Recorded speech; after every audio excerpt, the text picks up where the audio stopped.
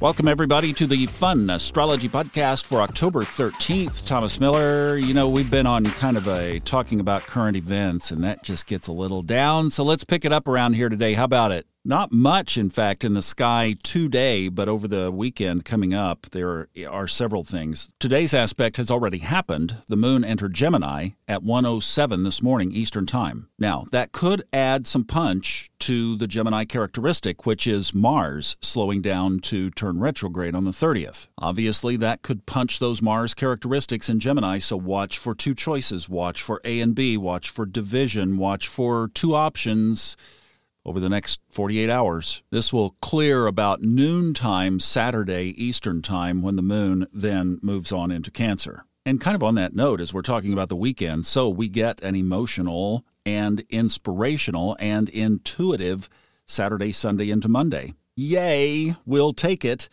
And on that note, I'm just letting you know, I am going to record some episodes ahead for next week, but they will all be pre-recorded so that I can focus on the group. My buddy Hemmett coming in and all of that. So a lot of stuff getting ready to happen. And then, of course, I have to pace myself so that we can pull all this off. So I'm going to be pre-recorded all week next week. We'll just talk about the aspects. If there's a really light day, I'll probably skip over it and keep it lighter. I will be doing the Ray Merriman episode this Saturday, but not next Saturday. You know, you could say the podcast is void of course for a week. There you go. Now, just real quickly, and then we're going to slide out early today. In the morning, early, this is 2:20 tomorrow morning, we have a benefic and a malefic, if you want to go that route.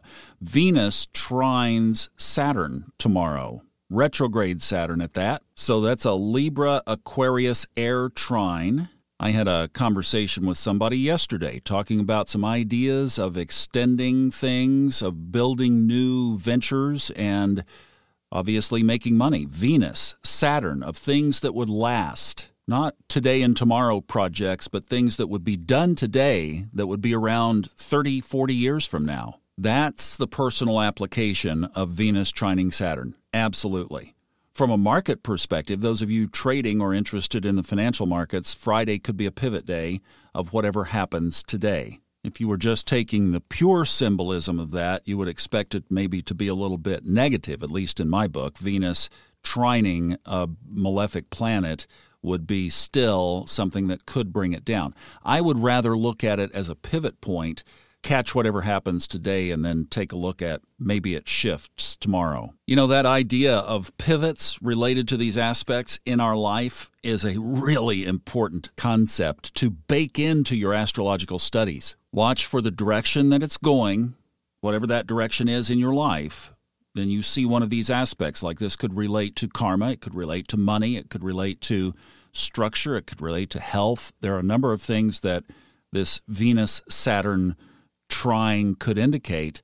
And rather than embellishing the characteristics of the trine, just consider it a pivot point. Like, I can pivot my money on this aspect.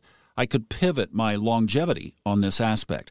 I could pivot my legacy on this aspect. I could pivot doing things casually and surface versus doing them deeply and with lasting meaning. Use the energy of the aspect as a pivot point to go in a different direction and pull that energy with you.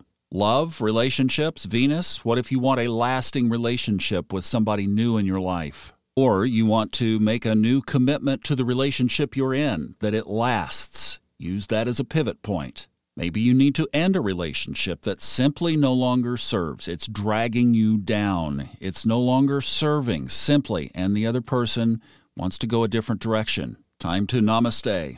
Use it as a pivot. So there are all kinds of different ways to use an aspect like this positively in our lives. Hope that gets you fixed up with some good, encouraging empowerment. See, we're staying on our highest timeline. We're recognizing what's out there. We're not being oblivious. I talked to Robert about this yesterday.